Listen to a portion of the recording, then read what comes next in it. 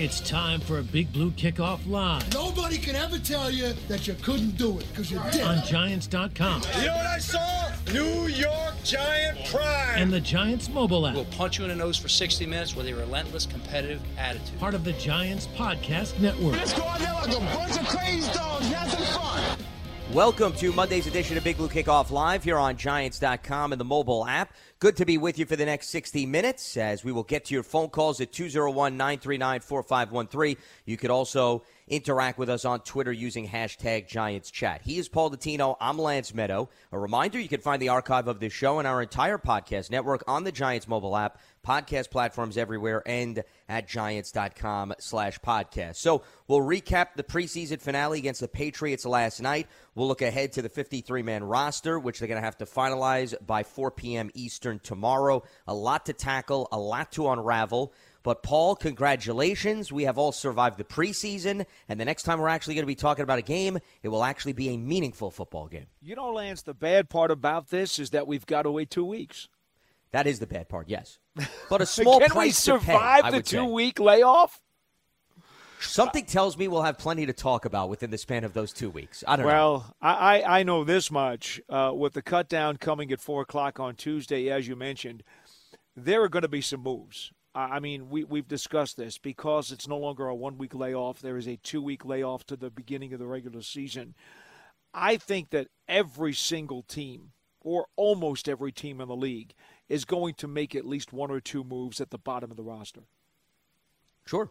Here's the other thing, though, to keep in mind. There could be moves made next Monday, and there could be moves made next Tuesday. Sure. Paul, you could bring in a guy about 6 or 7 days before your first game and perhaps have them ready, or at least anticipate they're going to contribute in week 2 or whatever it may be. See, the problem with this year is, and maybe problem's not an appropriate word, but what makes it a little bit more convoluted, challenging is normally there's a small period of time, Paul, between when the 53-man roster is announced versus the first game. For example, usually we're talking about this, it's over Labor Day weekend, it's the Saturday of that weekend, and then that Monday is the start of the first week of the regular season, leading into that Thursday night game. We're now still a week ahead. So teams could make a 53-man roster, see how guys pan out in practice, they don't like what they see, guy gets hurt, or there was a setback with an injury, they place a guy on IR, now they have a roster spot open. So the point is, and I can't emphasize this enough, whatever the roster looks like when they announce it tomorrow at 4 p.m. Eastern, be prepared that there could be a lot of other formations of that roster by the time we get to Tuesday or Wednesday of next week. No, it's very true, Lance. Look, I've been talking about this for years, and now it seems over the last few years most people are finally catching up to the idea that it is not the final 53. It will never be the final 53. It's the first 53. That's why I've now adopted a new term, the week 1 53. And that is the 53 that you go into opening day with. That's the one that's more important to me. I don't give really a horse's butt about the initial 53. I really don't, because there will be changes. And I've been saying this for a long time. And I think a lot of people used to laugh when I would try to differentiate the two. Nobody's laughing anymore because you see how many changes get made. Well, that's why maybe there shouldn't even be the term final 53, because when is your roster ever final anyway? I mean, think about it, Paul. You're right. Every That's week why you make I'm changes to telling your you, roster. The week 1 53. That's what I'm calling the roster the Giants will use going into the Broncos game. That is the week 1 53. That's it. There's no point in calling anything final anymore. That you're absolutely right.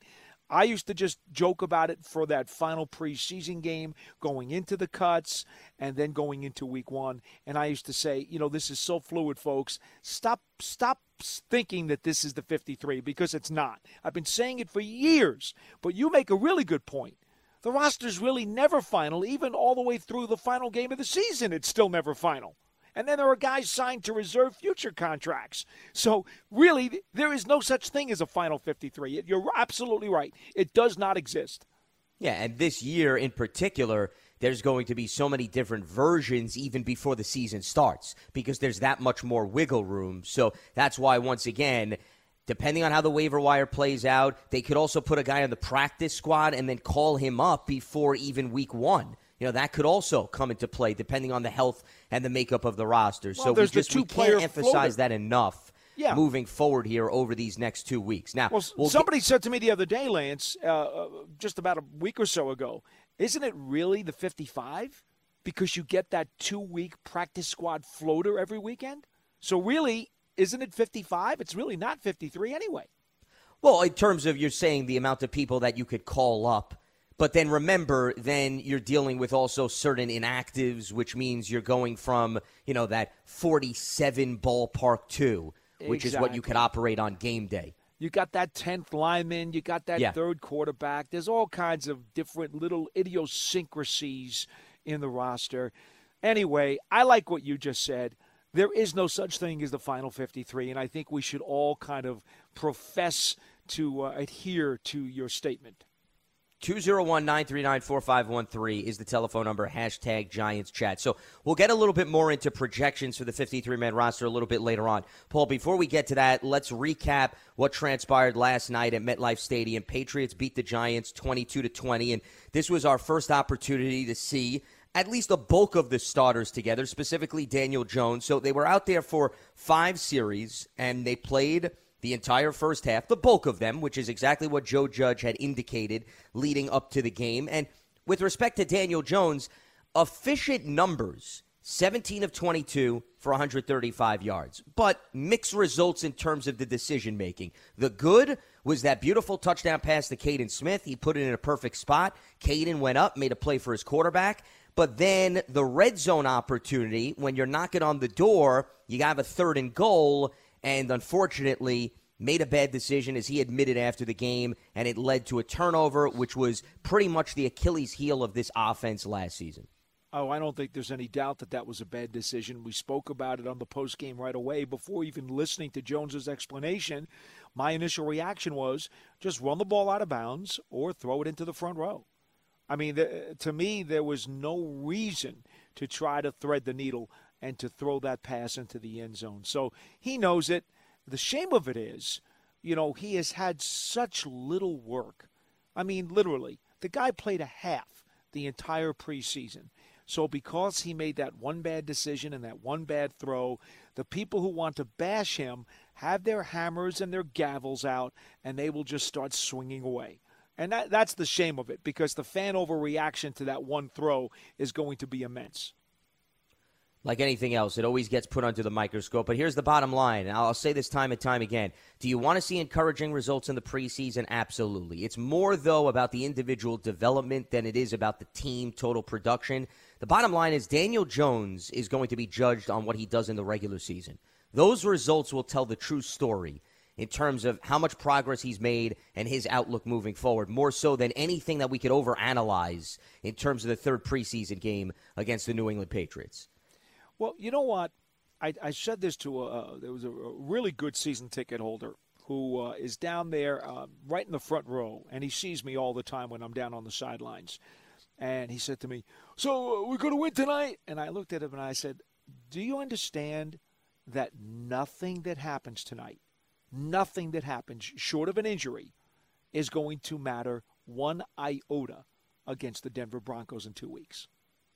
And he looked at me and I said, no, seriously.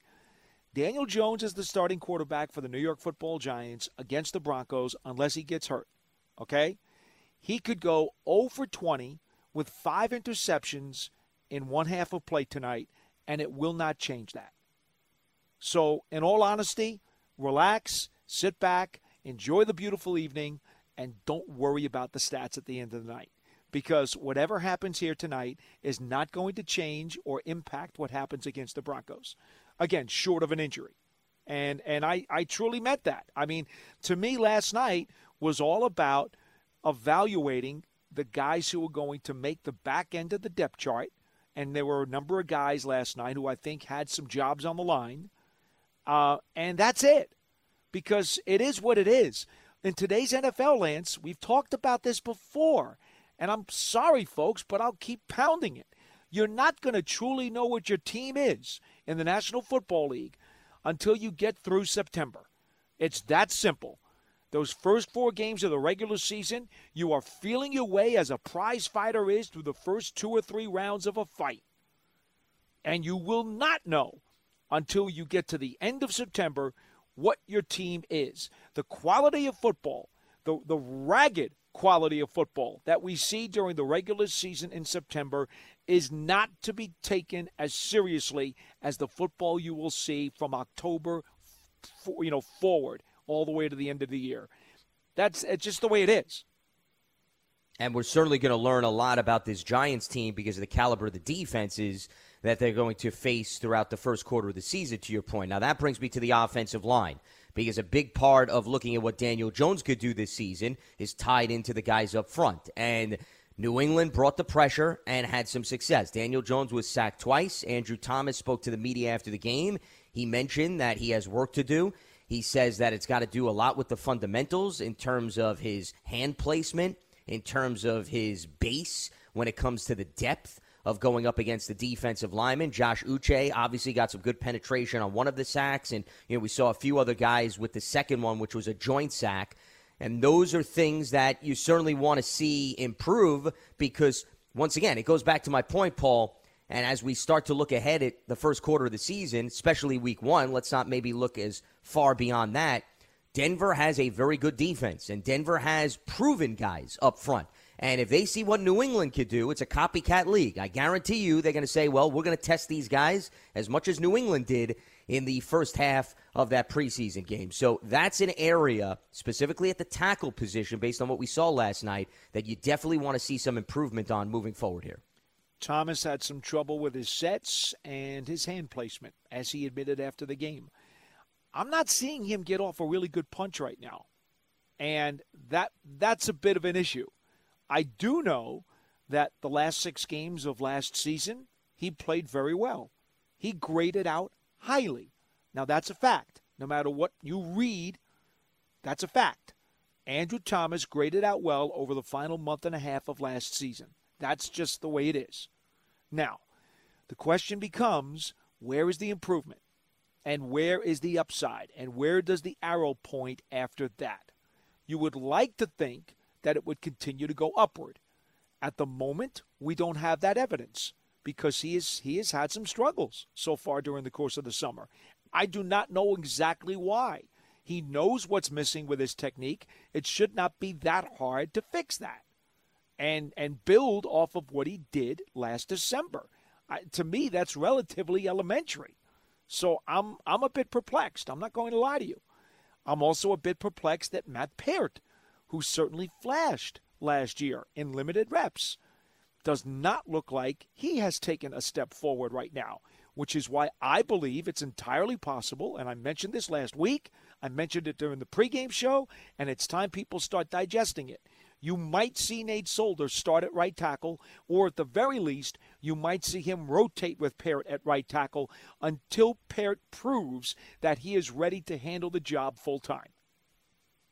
I would not be surprised at all. You go back to last season, Peart and Cam Fleming rotated a little bit, not nearly as much as perhaps what you're proposing or what maybe we're thinking about.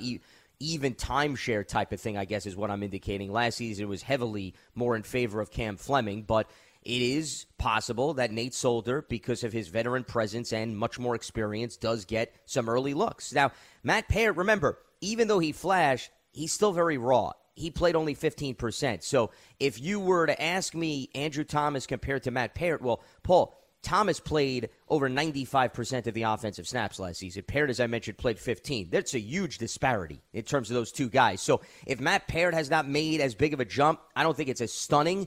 Andrew Thomas, I mean, he was out there for the majority of the snaps last season. He was there to ride the roller coaster. Matt Peart was just to maybe take a lap around the football field here or there. So there's a distinct difference between those two guys. You know what troubles me a little bit, Lance? What troubles me is we're looking at Thomas in a bubble, and we really can't. What was the common denominator during the final 6 games of last season when Andrew Thomas played well? He had Shane Lemieux next to him. Exactly. Yeah. How many times has Shane Lemieux been with him in the last month? He's been banged up with a knee injury. There you go. Yeah. Now, I'm not saying that not having Shane Lemieux causes Thomas to miss set or to miss his punch. I'm not saying that necessarily. But is it causing him to think too much? He's got Larson. He's got Wiggins. He's got Slade. He's got a bunch of guys. He's got basically journeymen practicing next to him at left guard for most of training camp. Shane Lemieux has had very limited reps at left guard, which he is supposed to be the starter, and yet Thomas has not had his regular guy next to him on his right shoulder very often during the course of camp. Could that be a factor in why he doesn't seem to be in sync? Could be. Anything's possible. I wouldn't eliminate it. I will tell you that. If we talk about chemistry on the offensive line, you have to take that into consideration. And we even talked about this a little bit in the offseason. It's about the comfort of how you feel next to whoever's lining up with you. Exactly. That's a big part of it from an execution standpoint. It's huge. Yeah.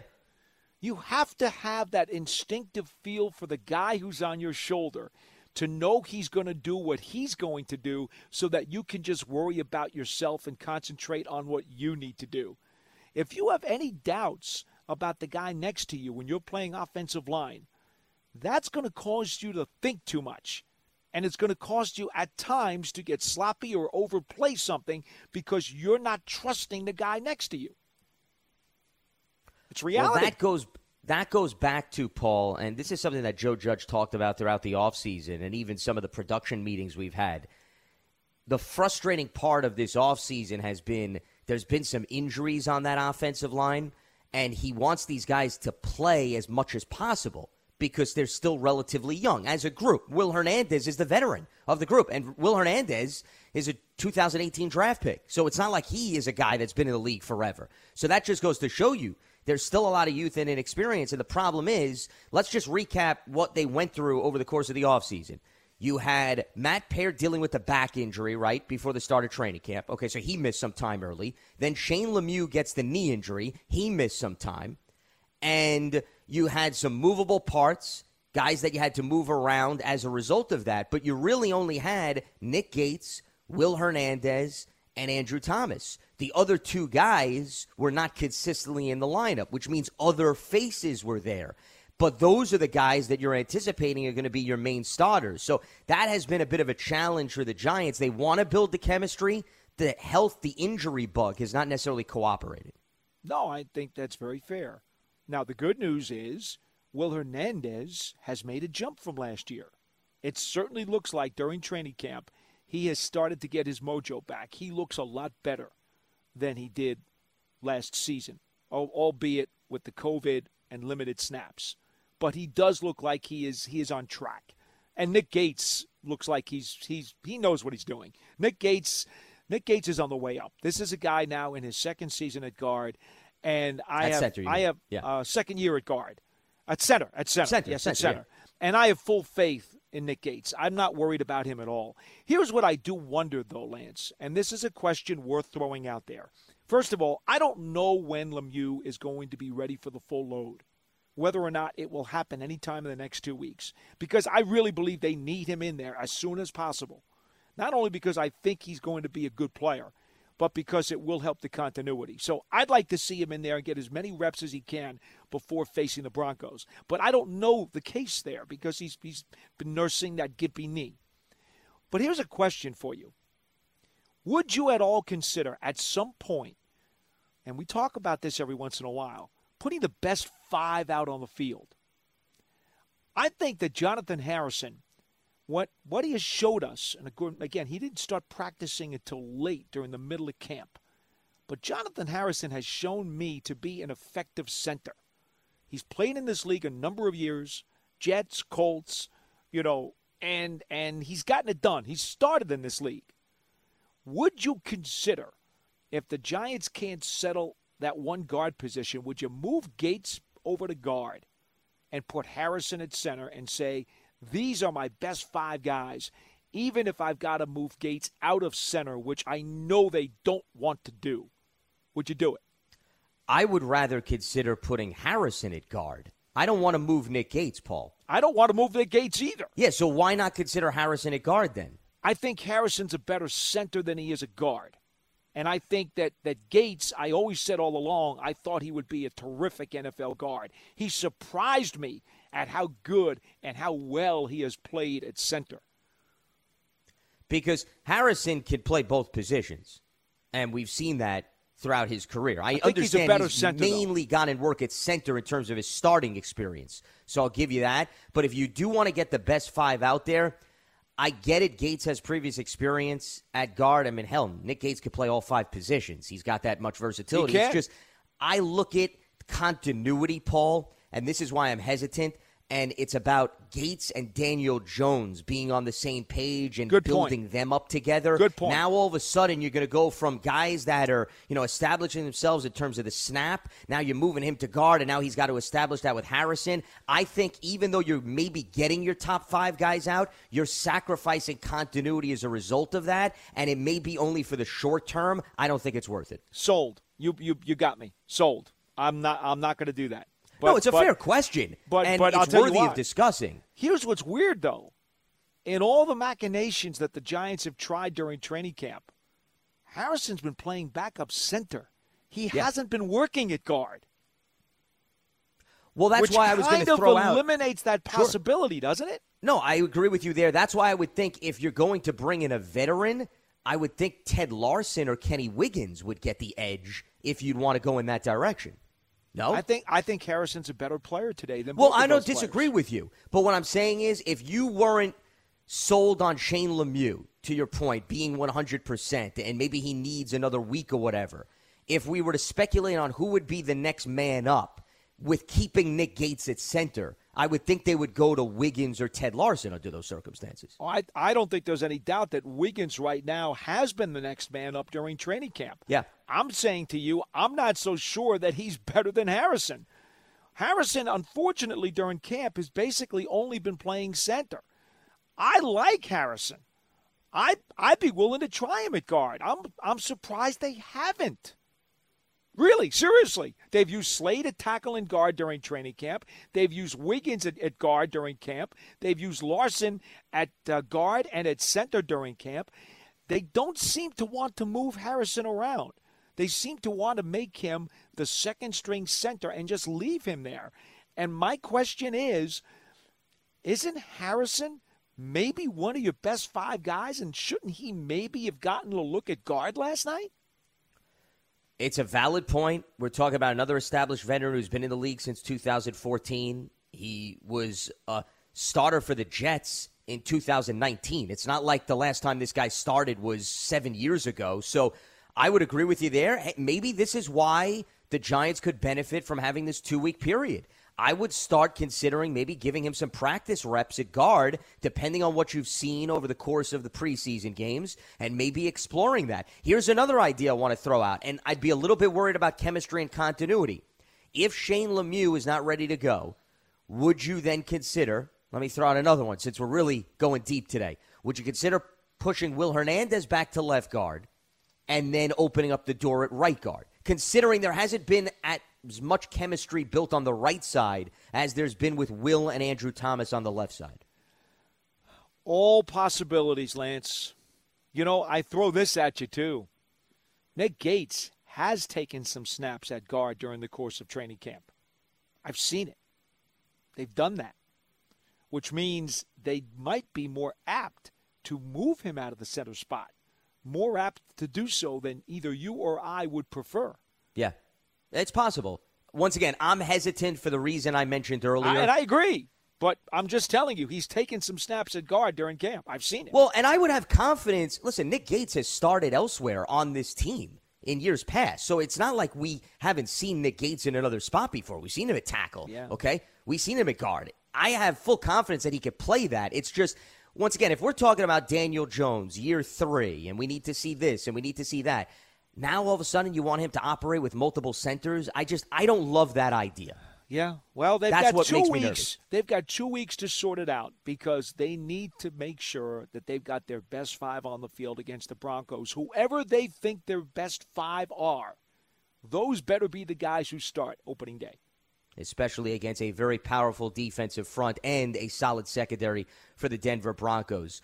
Don't miss out on the return of New York Giants football. The 2021 season is now underway, but there is still time to secure your season tickets and root on your Giants here at MetLife Stadium. Speak with a Giants ticket representative now and become a season ticket member by calling 888-NYG-1925. Also, Giants fans, take in all the action of New York Giants football from your very own private suite. Giants suites are a great way to entertain the family and friends while rooting on your Giants here at MetLife Stadium. Speak with a Giants suite representative now by calling 888-NYG-1925.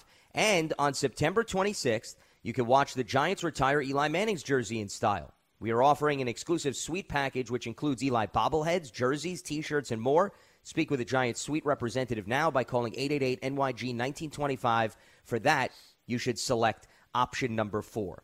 Lance Meadow, Paul Dottino with you here. Monday's edition of Big Blue Kickoff Live. We're recapping the Giants' final preseason game against the Patriots, going over the offensive line, Daniel Jones' performance. A little bit later on, we'll get into some of the other positions as well as on the defensive side of the ball. But in the meantime, we want to open up the phone lines at 201-939-4513. Doug is in Rochester. He gets us going here on Big Blue Kickoff Live. What's happening, Doug? Hey, Lance. Hey, Paul.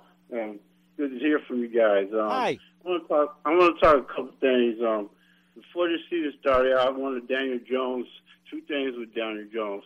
I seen him win yesterday. Well, actually, I didn't get the game. I was listening on the radio to Chris and Sean O'Hare. Okay, but I seen clips. I seen him rolling out the pocket when the rush comes. That's one thing I want him to do, to be able to slide out the pocket, and I seen some of that yesterday. Number 2 is decision making. Now, for him to become a complete quarterback, to me, he has to do those two things. And it doesn't matter if he didn't have Barkley, Kenny Galladay, or if he didn't have Rudolph or number 20th pick. If he doesn't have the smarts on the field, the decision making, it makes no difference, those guys on the field. Because when they get on the field, if they ever do, he has to have that decision which one to go to. And everybody talks about Daniel Jones is smart. He needs to bring that book smart onto the football field. If he needs to advance down the field. Once he has those two down, he can become a top 5 quarterback to me, because he's got the athleticism, he's got the arm, he can throw the football. It's his decision making, like in the end zone, the interception. I understand, Paul and Jeff. John. You have. Try again. That's strike game. 2. It's Lance, but it's okay. Yes. You named everybody else that works on this show except me. But keep going. Yes. Yeah, Lance. I'm sorry, Lance. But these are preseason games, okay?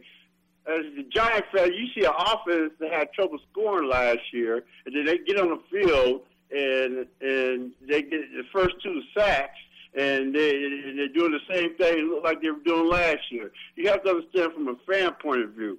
It looks like the same thing, all over television. Here we go with the Giants. Daniel Jones throwing it same as last year. I mean, it's a preseason game. I give him the benefit of the doubt with that. But I mean, and then the offensive line, Andrew Thomas. One thing I can say about Thomas, though, he realized his mistakes, but he got beat before Daniel Jones can't even roll out the pocket. And Sean O'Hare even made a big point. A second-string guy, he just got beat one-on-one, a 5-step, 3-step back. He cannot do that. I mean, it's not about double team and stunts. He got beat on a 3 and a 5-step drop.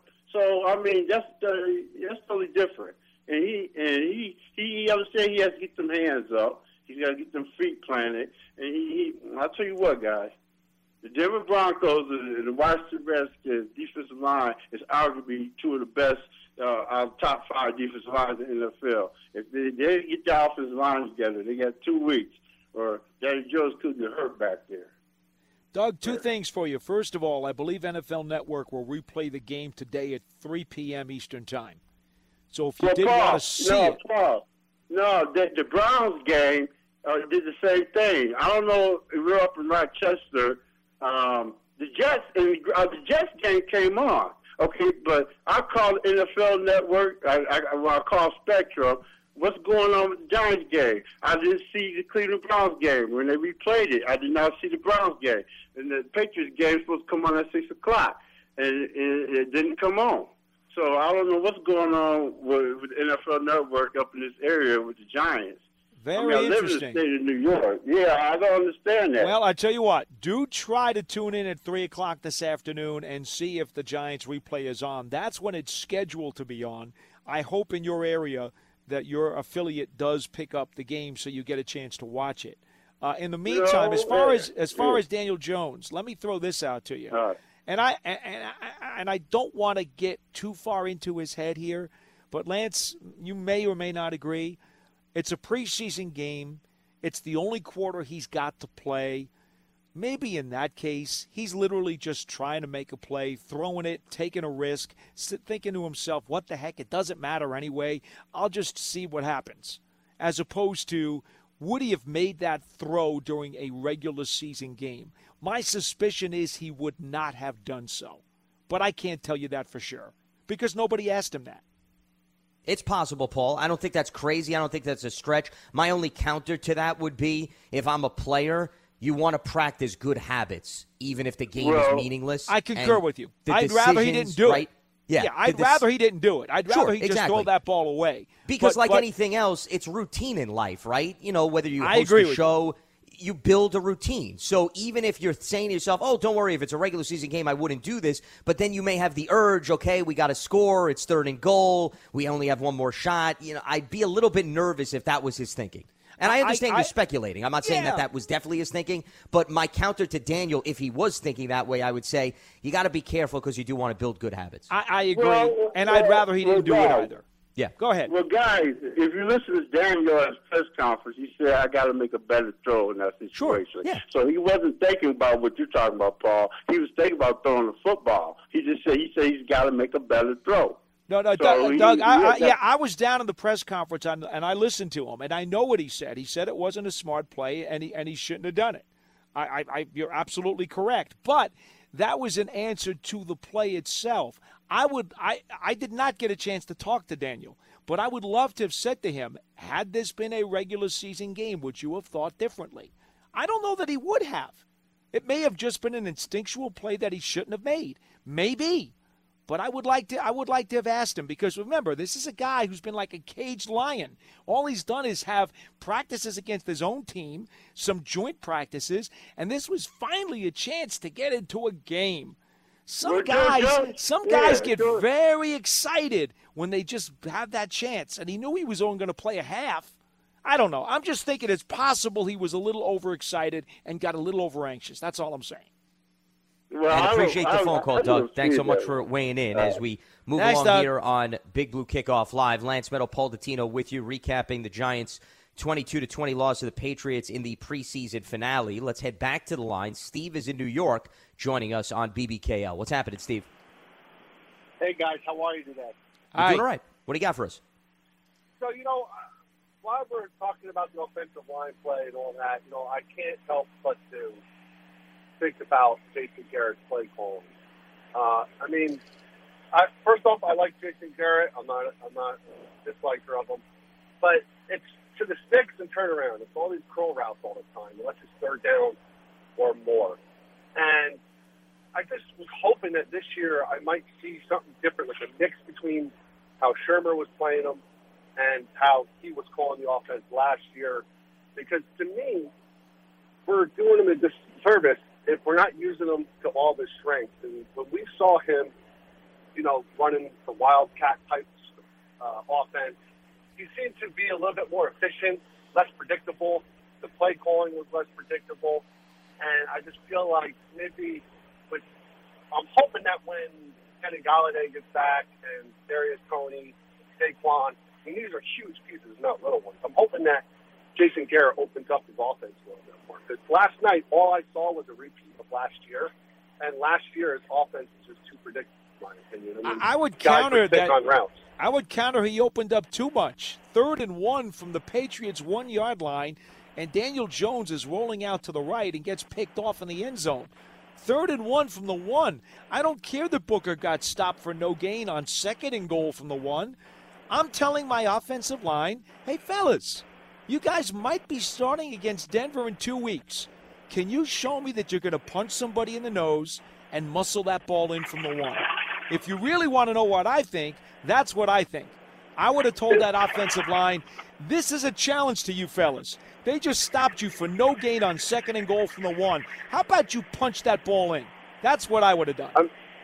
And I would agree with what you just said. You know, you're talking about red zone where it's a little bit more tighter, and I think that's another problem. You know, maybe in the red zone, maybe we can help Daniel down there by trying to punch the ball in and letting everyone else play to their strengths. But I'm talking about in the middle of the field when all you're doing is calling curl routes, stick routes, and the 10 yards turnaround. That's why Ingram got jumped so much last year on his routes, because everyone knew he was going to go 10 yards, turn around, and the ball's going to Well, Steve, I think part of that is, and I think if you watch closely last night with the offensive line having trouble early, if you notice, they were getting rid of the football very quickly after that. So, that goes back to you have to accommodate the offense to your personnel. And also last season, same thing.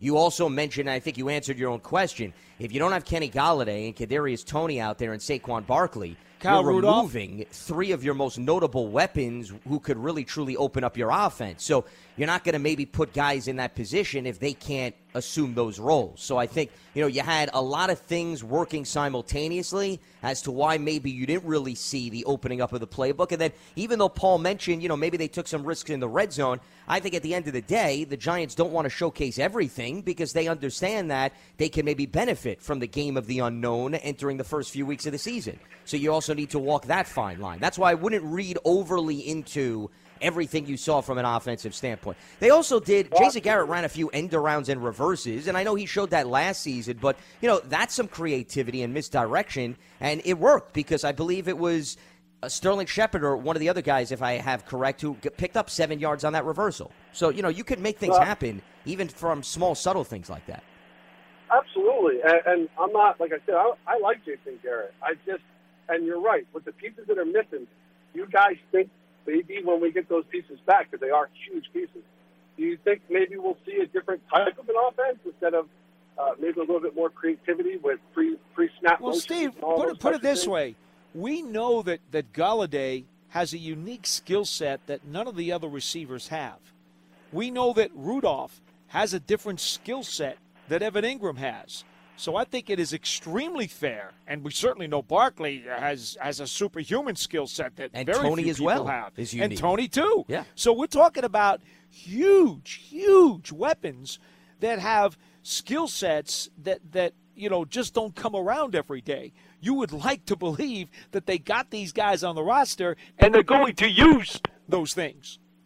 And we look like we have lost Steve on that note. I mean, that's it's quite only the logical, isn't point it? to the end of that phone call. I think that's an indication we need to move on. Right? But as you just laid it's out, only logical. Yeah, in all seriousness, when the last caller was talking about pre-snap motion and all of these other things, as I mentioned, there were some reverses and end-arounds yesterday. That's number one. But a guy like Tony, for example, considering, Paul, he has the ability to throw the ball. You could use him out of the backfield. He can also serve as a conventional wide receiver. When he's on the field, you could get a little bit more creative versus some of the other personnel. So I think that's another thing that you have to take into consideration as to what Jason Garrett's going to show when he doesn't have guys that have that skill set. Why would you put them in that position? Then you're just trying to be creative for the sake of being creative, and it's not necessarily teaching any of the guys on the field anything. And let's not forget, when we're talking about, grading offensive play selection, this is the preseason, for goodness sakes.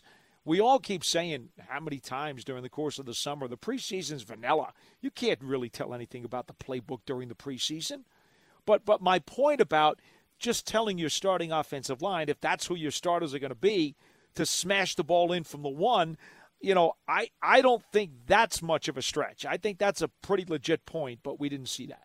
Yeah, no, and I agree with you, Paul. I think that's a fair point to say, hey, it's the preseason. Let's gain some rhythm, some confidence. Maybe we're going to be in a situation, right, where it's 3rd and goal on the 1 in the regular season.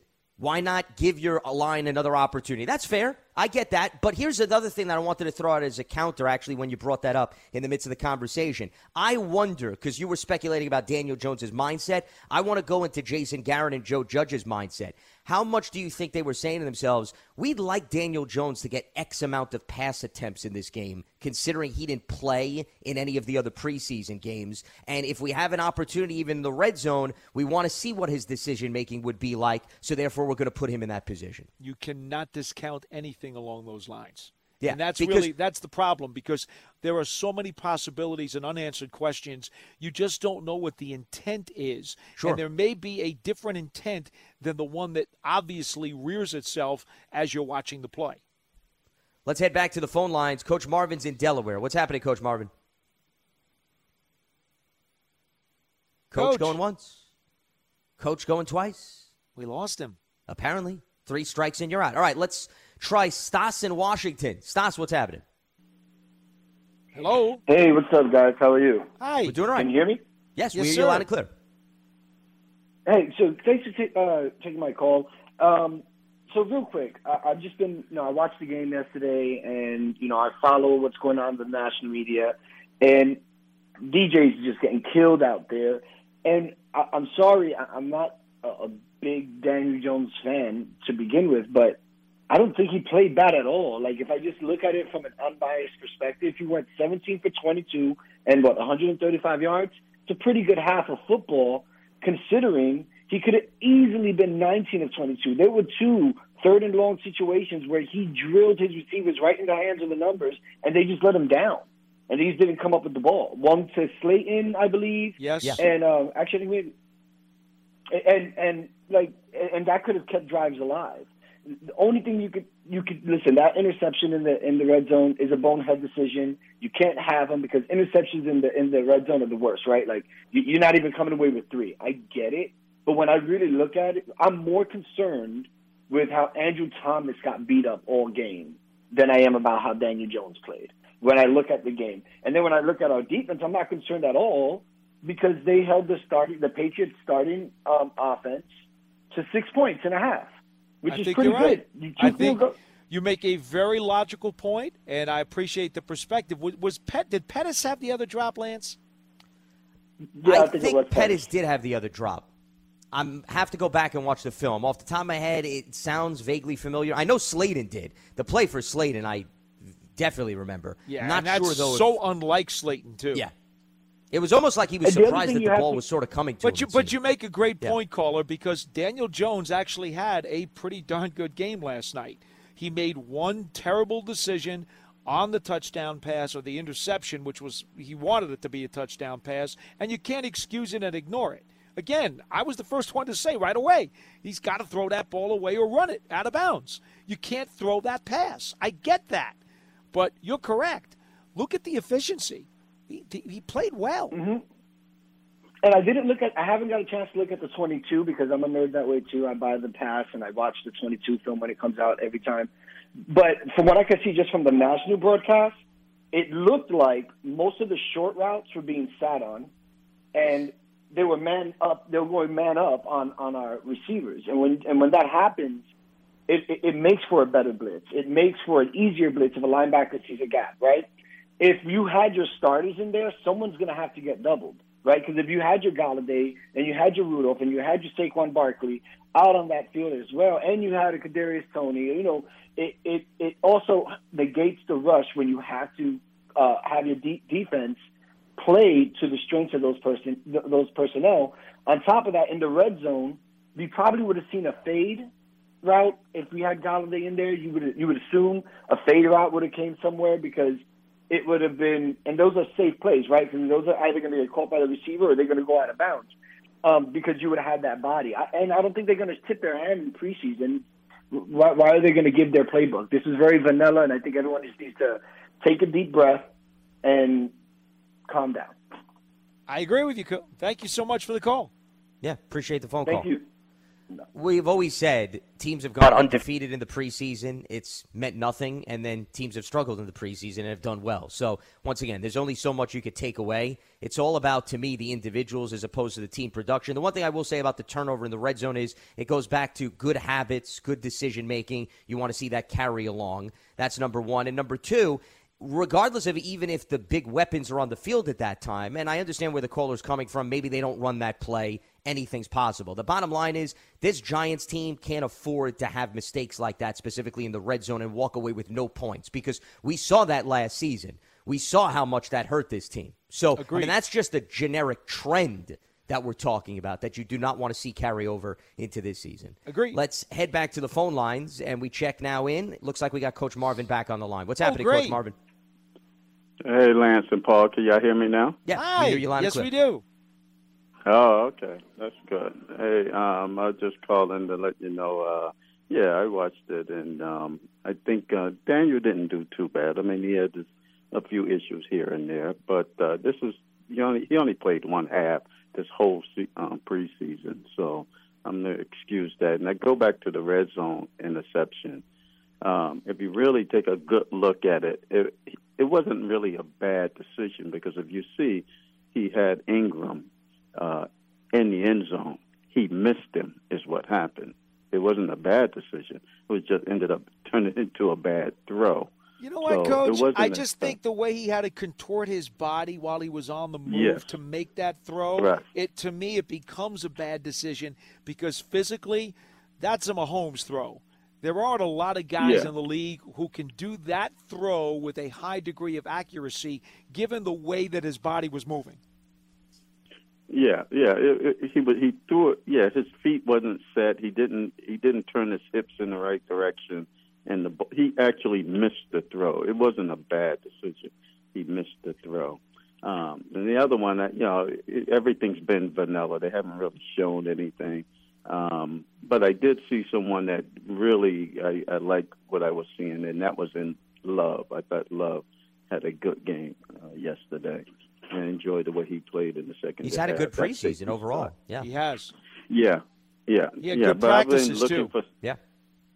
I've been looking for somebody to wow me a little bit. Everything's been vanilla. No one's really stood out. But Love did stand out a little bit. The kid, Sells, I think his name, the wide receiver. David Sills, Yeah, David Sills. He's played well pretty much all preseason, so that's been pretty good. But for the most part, you see, they don't have all of their players playing, so it's hard to get a read on how they're going to do. I came in this morning to the gym, and I had a couple of people telling me how bad the Giants looked yesterday, and I was like, it's preseason, man. It's like it's 0-0 record, and everybody's just trying to get better. And sometimes, for me as a coach, I would set up those games for us to play left-handed. I want to see if my players can handle them playing left-handed without me helping them during preseason games. And then once I get to that last game or so, then I want to see how they do if I give them somewhat of a game plan. So a lot of times I'm trying to get a read of how they play one-on-one. Can they handle blocking someone one-on-one without me giving them angles or moving the line in certain directions? And once I get down to the last preseason game or scrimmage I'm playing, then what I'm going to do is try to get my plays running where we can get a rhythm before the season starts. So I'm not too concerned. And I think I'm just going to see what they do in the next 2 weeks. We have 2 weeks to get ready, and I'm hoping they come up with a plan what they want to do. I would like to see them get more creative. They can't do it. Lance was right. Everybody's not there. Tony's not there. Mm-hmm. So you can't bring those plays out right now and see if they would work. But I would know what else, Coach? You know what else? And I think you're the appropriate person to mention this too, because you'll understand this. Kyle Rudolph is a very good blocking tight end. He has been unavailable to this point, and from what it looks like, the way he's been doing the 11-on-11s over the last several days, it does look like things are pointing towards him being available opening day. Well, when you have Kyle Rudolph on the edge of that line, because he is an in-line tight end who blocks a lot, that will help out that offensive line some on the edges. That's true, Paul, and you do need that little help here and there, because now you're able to move guys around and get them on angles.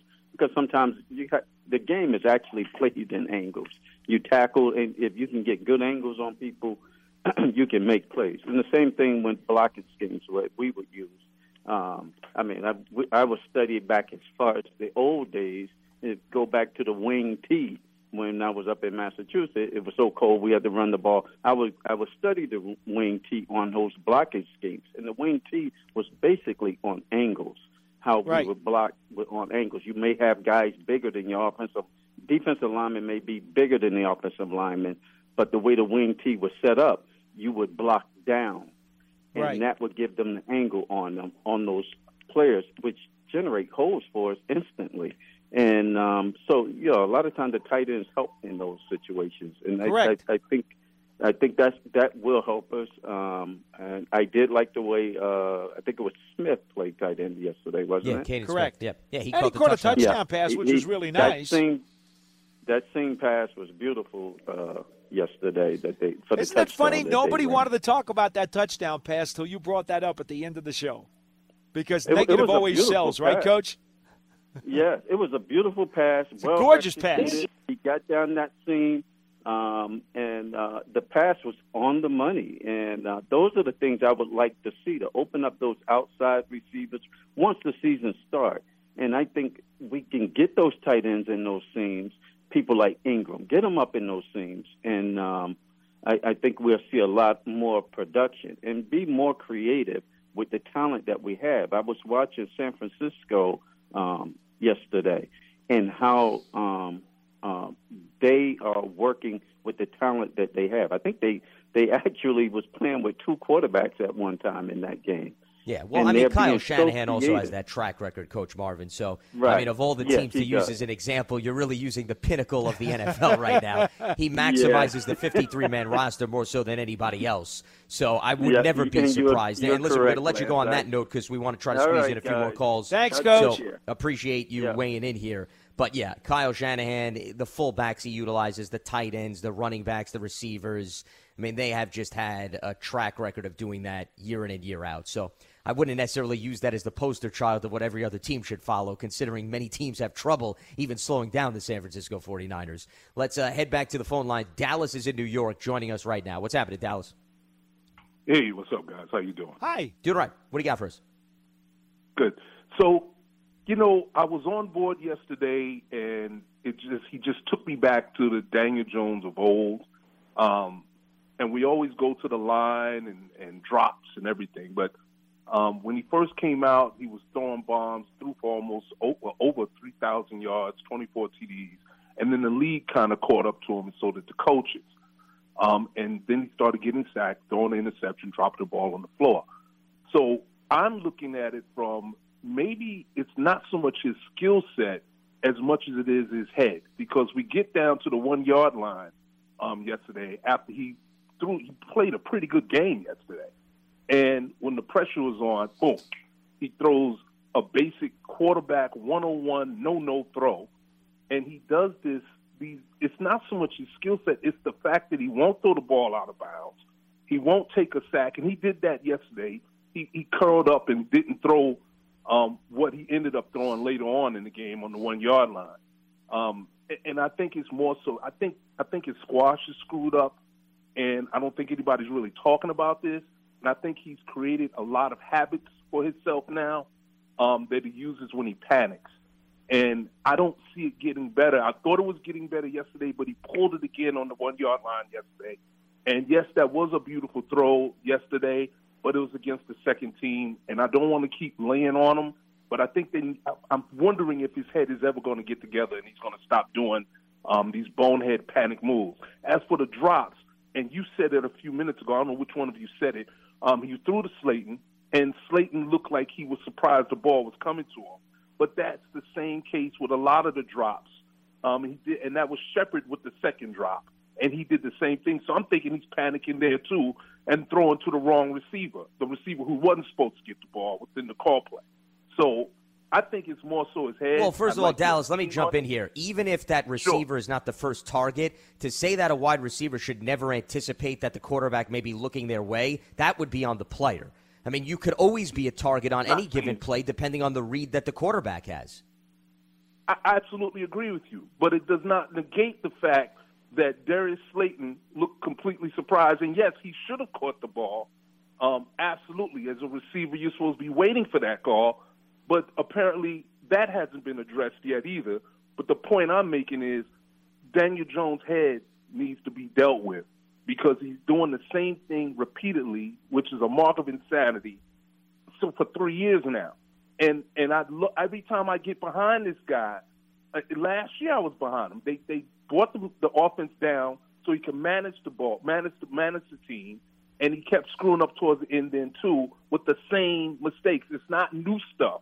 It's the same thing over and over again. When do we address that? When do we even acknowledge it?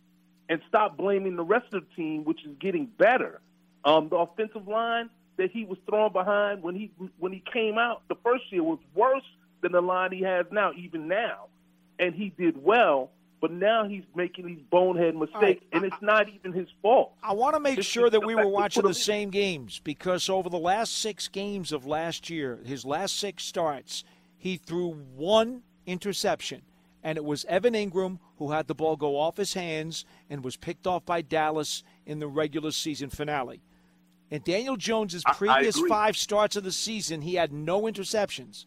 But you're telling me that he's got this bad habit. I'm really having trouble understanding. Well, I'm not telling you anything. What I'm doing is I'm throwing something up that's obvious, and I'm belaboring it, and I agree with you. I just said to you a few seconds ago, I get on board with this guy, and I was on board with him after being vehemently against him being there. I got on board.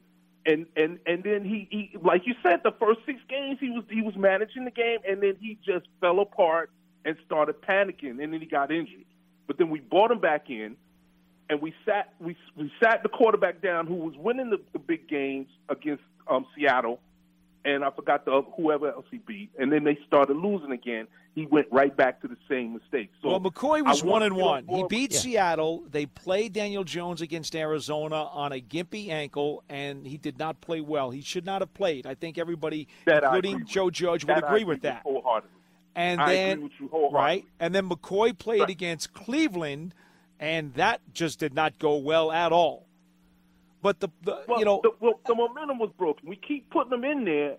All I'm saying is, listen, I gotta swallow it. He's gonna be here. Okay, period. He's that is true. Well, no matter what you or I say, he's starting against the Broncos. Exactly, and he's going up against the Broncos.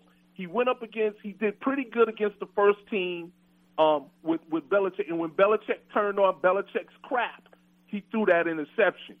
And now he's going up against Von Miller, who you were talking about a caged horse or something you said earlier.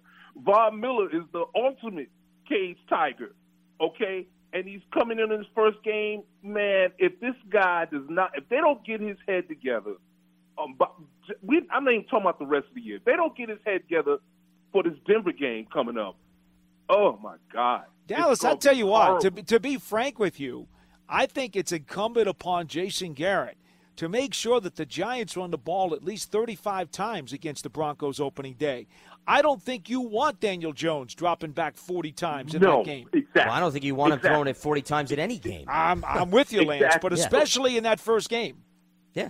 There's no doubt about it. And Dallas, appreciate the phone call. Thanks so much for weighing in here. Absolutely. They got to run the ball. Good talking with you guys. Bye. All right, you too. Yeah, I mean, I don't think anybody's disagreeing that the quarterback's decision-making is a big part of the outlook for this Giants offense. It goes without saying that Daniel Jones' decision-making needs to be on point.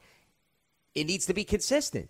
That's what it needs to be. But to also not acknowledge the fact that he did make improvement last year in terms of ball security, okay? That's how I would classify it in the second half of the season, would also be naive and ignoring the facts. And then the other thing that I wanted to bring up, the caller was referencing what he did as a rookie. Remember, he was in a completely different offensive scheme, Paul, with a different coordinator. Correct. Okay? So what Pat Shurmur was running is much different than what Jason Garrett is now asking him to do. Yeah. So that can't be overlooked. And that's not to say that Jason Garrett's bringing Daniel Jones down. That's not what I'm indicating. But when you look at what a guy did as a rookie and you say, well, why didn't that happen again? Well, he had to learn a completely new offense. So now this is year 2 in the offense. Now the personnel around him is changing. There's been a lot of movable parts in the early stages of Daniel Jones' career. And if you look at any other quarterback, seasoned veteran or rookie, when they've done the same things to those quarterbacks, it hasn't necessarily been smooth sailing. It's been some choppy waters that they've had to navigate. So I don't think it's stunning that we've seen some ups and downs with Daniel Jones because he hasn't necessarily had stability around him since he entered the league 3 years ago. Final thought about yesterday's game and Daniel Jones. It doesn't matter if that was the first string, second string, third string, or Hall of Fame defense. The touchdown pass that he threw, it doesn't matter who the defender was. That ball was thrown in a perfect spot. Yeah. Irrelevant of who was defending the play. The ball was in a perfect spot where only his guy could catch it, and Caden Smith came down and made the play. If you want to judge the play or grade the play by the opponent, well, then you're going to have to grade the opponent guarding Caden Smith because the throw is made irrelevant of who is defending the play. Ball placement was ideal. And couldn't do it any better. Yeah. Caden Smith then also completed it on the opposite end by going up and making a play for his quarterback. And one last thing, speaking of great plays, Blake Martinez's interception somewhat similar. I mean, that's one of those extra effort great plays, right? Tell me that didn't remind you a little bit of Chase Blackburn in the Super Bowl against Gronk. Just a little. A little bit. I would say Blake did a little bit more heavy lifting in terms of ripping the ball away. He did. Yeah, whereas, that was underthrown by Brady, so, Chase was in the perfect position to make the play. Not to take anything away from Chase. Listen, Chase was extremely valuable for that season. I'd be the first one to be emphasizing that. But Blake had to go out with an all-out war with the receiver to make sure that he got that football. He sure did. And it was in a position where he's not known to have previous success in coverage, which was also extremely impressive when you take that into consideration. And it wasn't a tight end. It was a wide receiver of all guys. So that play at least deserves a mention on this program before we wrap things up. With that being said, that's going to do it for us on Monday's edition of Big Blue Kickoff Live. We're back up and running this entire week at 11 a.m. Eastern. Important to note as we will start to look ahead to the 53-man roster tomorrow at 4 p.m. Eastern. And then, of course, heading towards the Denver Broncos in week number 1. Paul, enjoyed the conversation. Look to do it again shortly. You got it, Lance. All right, that's going to wrap things up for us once again. For Paul Dottino, I'm Lance Meadow. Enjoy the rest of your Monday and stay locked to Giants.com for all the latest. Have a good one.